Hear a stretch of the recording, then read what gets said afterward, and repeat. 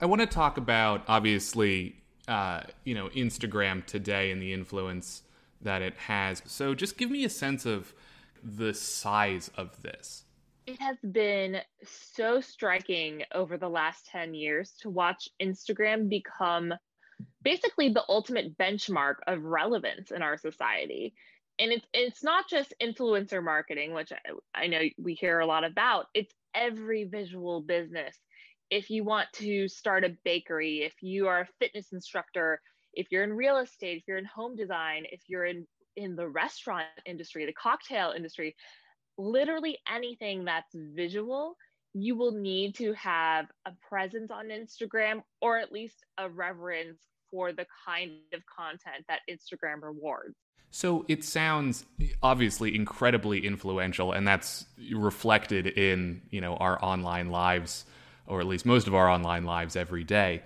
Was it always this way? Well, Instagram started as a way for us to more easily post pictures on our via our mobile phones. So our mobile phones or our iPhones didn't used to have as high quality cameras.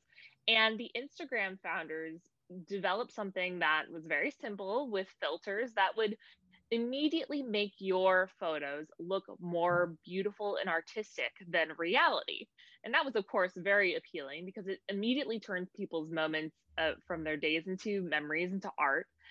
And this kind of instilled in us this potential to curate our lives. It gave us permission to perform a little bit on the internet and polish what we had been through for the consumption of others. And what happened was it wasn't just the photos we took, it was the way we behaved. We started seeking out different experiences, going to restaurants where we cared more about what the food looked like than what it tasted like.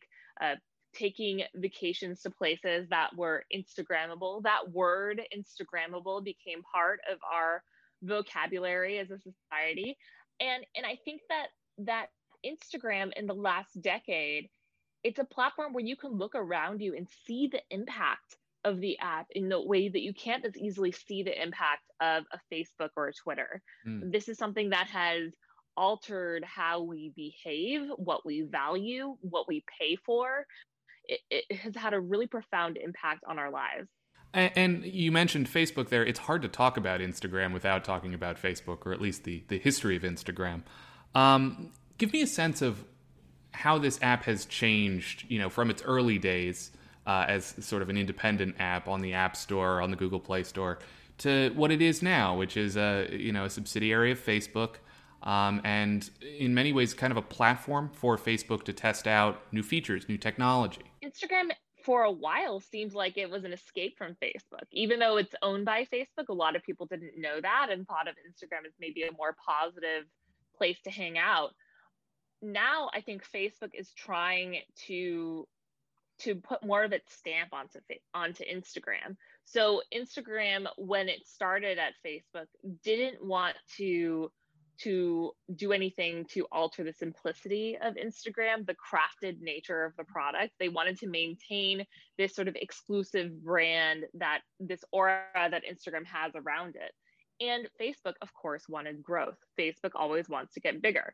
And now when you use Instagram, it's not just a simple photo sharing app. You've got stories, you've got reels, you've got IGTV, you've got shopping. For somebody starting out using Instagram today, it's a whole lot more confusing. That gets at my next question with the integration of all these new pages, and you mentioned Reels, which is similar to TikTok, and you mentioned the shopping tab, which ties into kind of Facebook's larger retail push.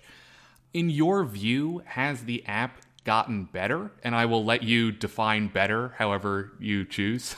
Listen, the measures of success in a capitalistic society are always going to be about growth, about getting bigger. And from that perspective, Instagram is profoundly successful. Mm. Sources tell me they contributed more than 20 billion in Facebook revenue last year. They're one of the fastest growing parts of Facebook's business, about a quarter of their overall revenue. When you think about success in a more holistic sense, which is what I tried to do in my book, it's a lot more complicated. The company is full of dark corners, full of problems for its users. They have had a profound impact on the mental health of young people. We are constantly comparing ourselves and striving for metrics ourselves, striving for that growth.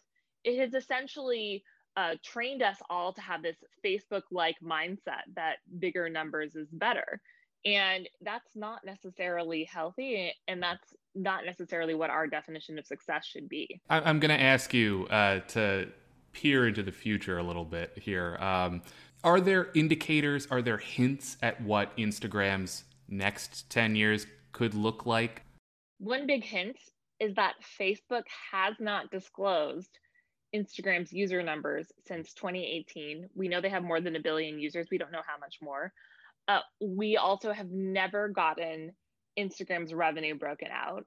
So the future of Instagram is one that is more directly enveloped in the Facebook corporate machine, and one that starts to look a lot more like Facebook. You're already going to be able to message across Instagram, Facebook, and WhatsApp. The business tools are integrated now with Facebook. And speaking of business tools, you are going to see an Instagram that leans into that commercial tool. The fact that people are always trying to sell to you on Instagram, they're going to formalize that. It's going to be possible to shop on Instagram a lot more. And so this tool that started out as this creative place for, opening windows into other people's lives is going to become a little bit more like a mall, and one that is more overtly owned by Facebook. Interesting. And we all know what happened to the mall.